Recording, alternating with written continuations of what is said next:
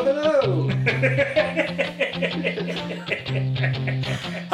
and welcome to another episode of the Tune in 10 brought to you by the Tune Network. My name's Adam. That's Pete, and that's Vince. You have the full complement today. First of all, it's a happy birthday to Matt Ritchie. So, how old is he? 27, yeah, I want to say. Yeah, excellent. Absolutely amazing signing. I think he's been the best signing we've had this summer. I think he's Decent international performance as well, a couple of assists, Cammy. But anyway, we've got Max in the wings. But yes, so what we wanted to do was do a transfer roundup of our summer. We've had a lot of ingoings and outgoings, so let's summarise the last few that we haven't talked about yet. So 5 minutes at the ready, and go! Right, who's going to start? yeah. We're getting Max, so he's an incoming new transfer. So let's look at. Can we have a look at the left-hand side, because I think it's been evident the past few games probably our weakest side with Dummett and Gouffran has been our left-hand side. It's been our weakest side for a few years. Let's be honest. I mean, we finally bought a natural left-footed first time in 5-6 years back. since Santon. But then even Santon was a right back, you know. I mean, the first left back was Sam. Hadara was a reserve kind of development player, wasn't he? But yes, and hasn't really kicked on. But yeah, Lazar. I was saying on Twitter, it's a brilliant name to say as a commentator. Like a last-minute winner, he'd be like Lazar. So I'm looking forward to him. Smashing a few worldies in. But I think again, don't know a massive amount about him. He's obviously played in top flight in Italy for a number of years. He's a natural left footer. He seems to be a kind of marauding. Don't know, maybe 24. Early 20s. His pace is what impresses me. Everyone who talks about his pace and athleticism, and I think that's what people say about Yedlin as well. And it's quite clear that Benitez has noticed a chronic lack of speed in our team, and that's what he's gone out to address with Atsu, Lazar. What's Yedlin. Atsu's natural position? Well, the thing is, he is a winger. Yeah. But I think, you know, Rafa, if you recall that BBC Radio Newcastle interview that he did, he was very open, and he talked about what he wanted to find some balance in the team, which we clearly didn't have. Pace as well. I think pace and balance were the two main things. Yeah. So you're looking at now. You've got Atsu, who is a right footer on the left wing. But then you've got Matt Ritchie, who's a left foot on the right wing. So that provides the balance. It is. It's the cutting in. So what we've got now are two balanced wingers with two pretty pacey, Yedlin a lot more so, sort of marauding, overlapping fullbacks. Obviously with Janmaat going, Dummett not able to really provide that. Janmaat going, eh? So yeah, I mean. Yeah, so I think we're set up, like you say, with the pace and the balance, and we can actually, with the return of Mitrovic, we've got Daryl Murphy in. Yeah, I'm going to ask that, Pete, what's your take on Daryl Murphy? I'm not a fan for the money. I tell you what though, right? On one level, for the money, when I first read it, I was like, come on, 33-year-old striker, that's 3 exactly million plus like. another million, it's like a bit crazy. Former Mackham. Yeah, and, but I tell you what though, on the goal. grand scheme of things, you know, if he pops up with a couple of goals, it's important. If you know, and it's weak in the right. It's 3 million. What is it's that? An option off the and bench. it's also the big thing for me. It's another clear representation of Benitez's power, that he's able to go right. We're spending essentially 4 million on this player, and we're going to pay it, even though there's going to be literally zero return of investment. And again, as a signing to represent the change and shift. That's him. I mean, I was underwhelmed. I wasn't like, yeah, get in. I was like, Daryl Murphy. That's it. I think he definitely wasn't first choice. I think Haller, the young French guy, was probably one of our first choices. What we wanted to bring in was either an experienced older head. To be honest, as far as the squad goes, the seniority, we needed somebody older, more experienced, just to sort of rally the younger guys.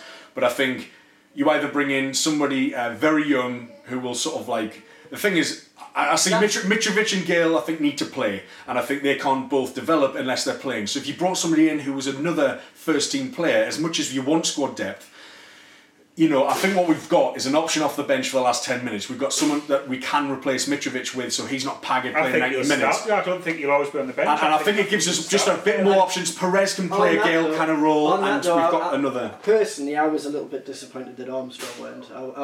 I was quite excited to see whether he could kick on after his last season. Exactly, and I thought if he's going to ever get a better opportunity to feel what it's like to score goals at St James's Park and get an appetite for it, it would have been. But the other thing to remember, we go up. I think that's Armstrong gone. I don't know. I don't. I just don't see how. I think the thing with Armstrong is he basically plays as a Mike Lone centre forward, right? We play currently with one up front. He can't lead the like Gale.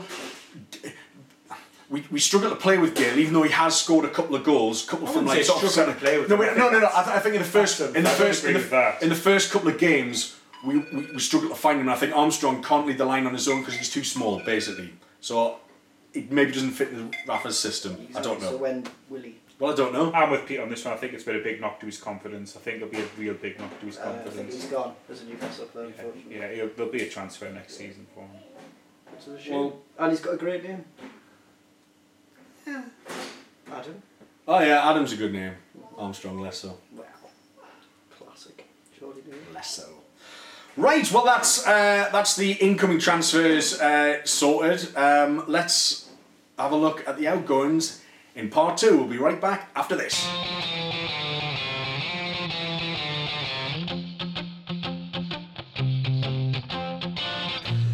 Welcome back to the second half of the Tune in 10. So we talked about incoming transfers to the squad in the first half. The second half, let's say goodbye to some old friends. Timer at the ready and go. Right, do you want Sissoko to be a success at Tottenham? Because I was having this debate with someone the other day. I was saying I kind of want him to. I'd like to see him because I think he's got the potential. But the guy I was talking to says no, he wants to see him fail magnificently. If I'm honest, I don't care. I mean, there is. I guess there are people out there who go, oh, I think there'll be a lot of people who will expect him to do well and hate the fact he might do well. In my mind, I don't care because he would never have performed for Newcastle. Yeah. We could have kept him there for another 5 years, killed his career, whatever. You never wanted to play for Newcastle, go. It's the same as Ginny. I'm not going to be bothered. It's the same as Ginny. He could be a success. He's been awful for Liverpool, though, hasn't he? He could still be a success. But I think the fact that he was never ever going to turn up away from home for us is just like. But he hasn't been good. He looked alright on his debut. Look, the thing is with Sissoko, I've guessed that I think he'll probably come out the blocks really well. I think he'll probably have a good few games. Place off for Tottenham. This is what I don't get. I think he'll probably play wide though. So you just come. The thing is, you've got imagine the contrast. Imagine the contrast between the technical ability, the fleet-footed Eric Lamela, and the heavy-handed. The battering ram. Yeah. Of knock and run. You're going to have to like fall it over. Talking on national TV about the other week, weren't you? Fan TV, yeah. We'll with the disgraced comedian Justin Lee Collins. He wasn't asking you to write down what you were doing in the diary, was he? I wasn't, no, he wasn't. They might watch this actually. That's going to be your invite scrap. Didn't say a word. Shouldn't have done it, should he? Exactly. Haven't said a word. So yes, the Sissoko thing. We got 30 million for him, which is just stupendous. I think everyone woke up in the morning still pinching themselves. Did someone pay 30 million? Koeman not answering your phone calls though. Oh, that was sick. Disgraceful. The thing is, like, Levy. I love how they turned around and went, we'll withdraw anyway. Somebody made I didn't fancy him anyway. Like in that last of the club, I don't like it. Somebody made a really good point about. At the start of the window. Levy looked at 25 million for Wijnaldum and went, nah, it's not worth it, and then paid 5 million more for a far less. Levy gets spent over a barrel, or we knew that we were waiting. Really, we played it really well. But I think like you know, talking about balance sheet champions, but we're 30. What is it? 31 million. But we've more or less had a full after this turnover. We have 13, 14 out. So look who's gone. Krul's gone away on loan to Ajax, which is quite that. Look, think he'll come back as first choice if we get promoted? I think it depends on how he performs out there, to be honest. No, I think that's a statement. Well, obviously, the Dilch has just signed a new contract.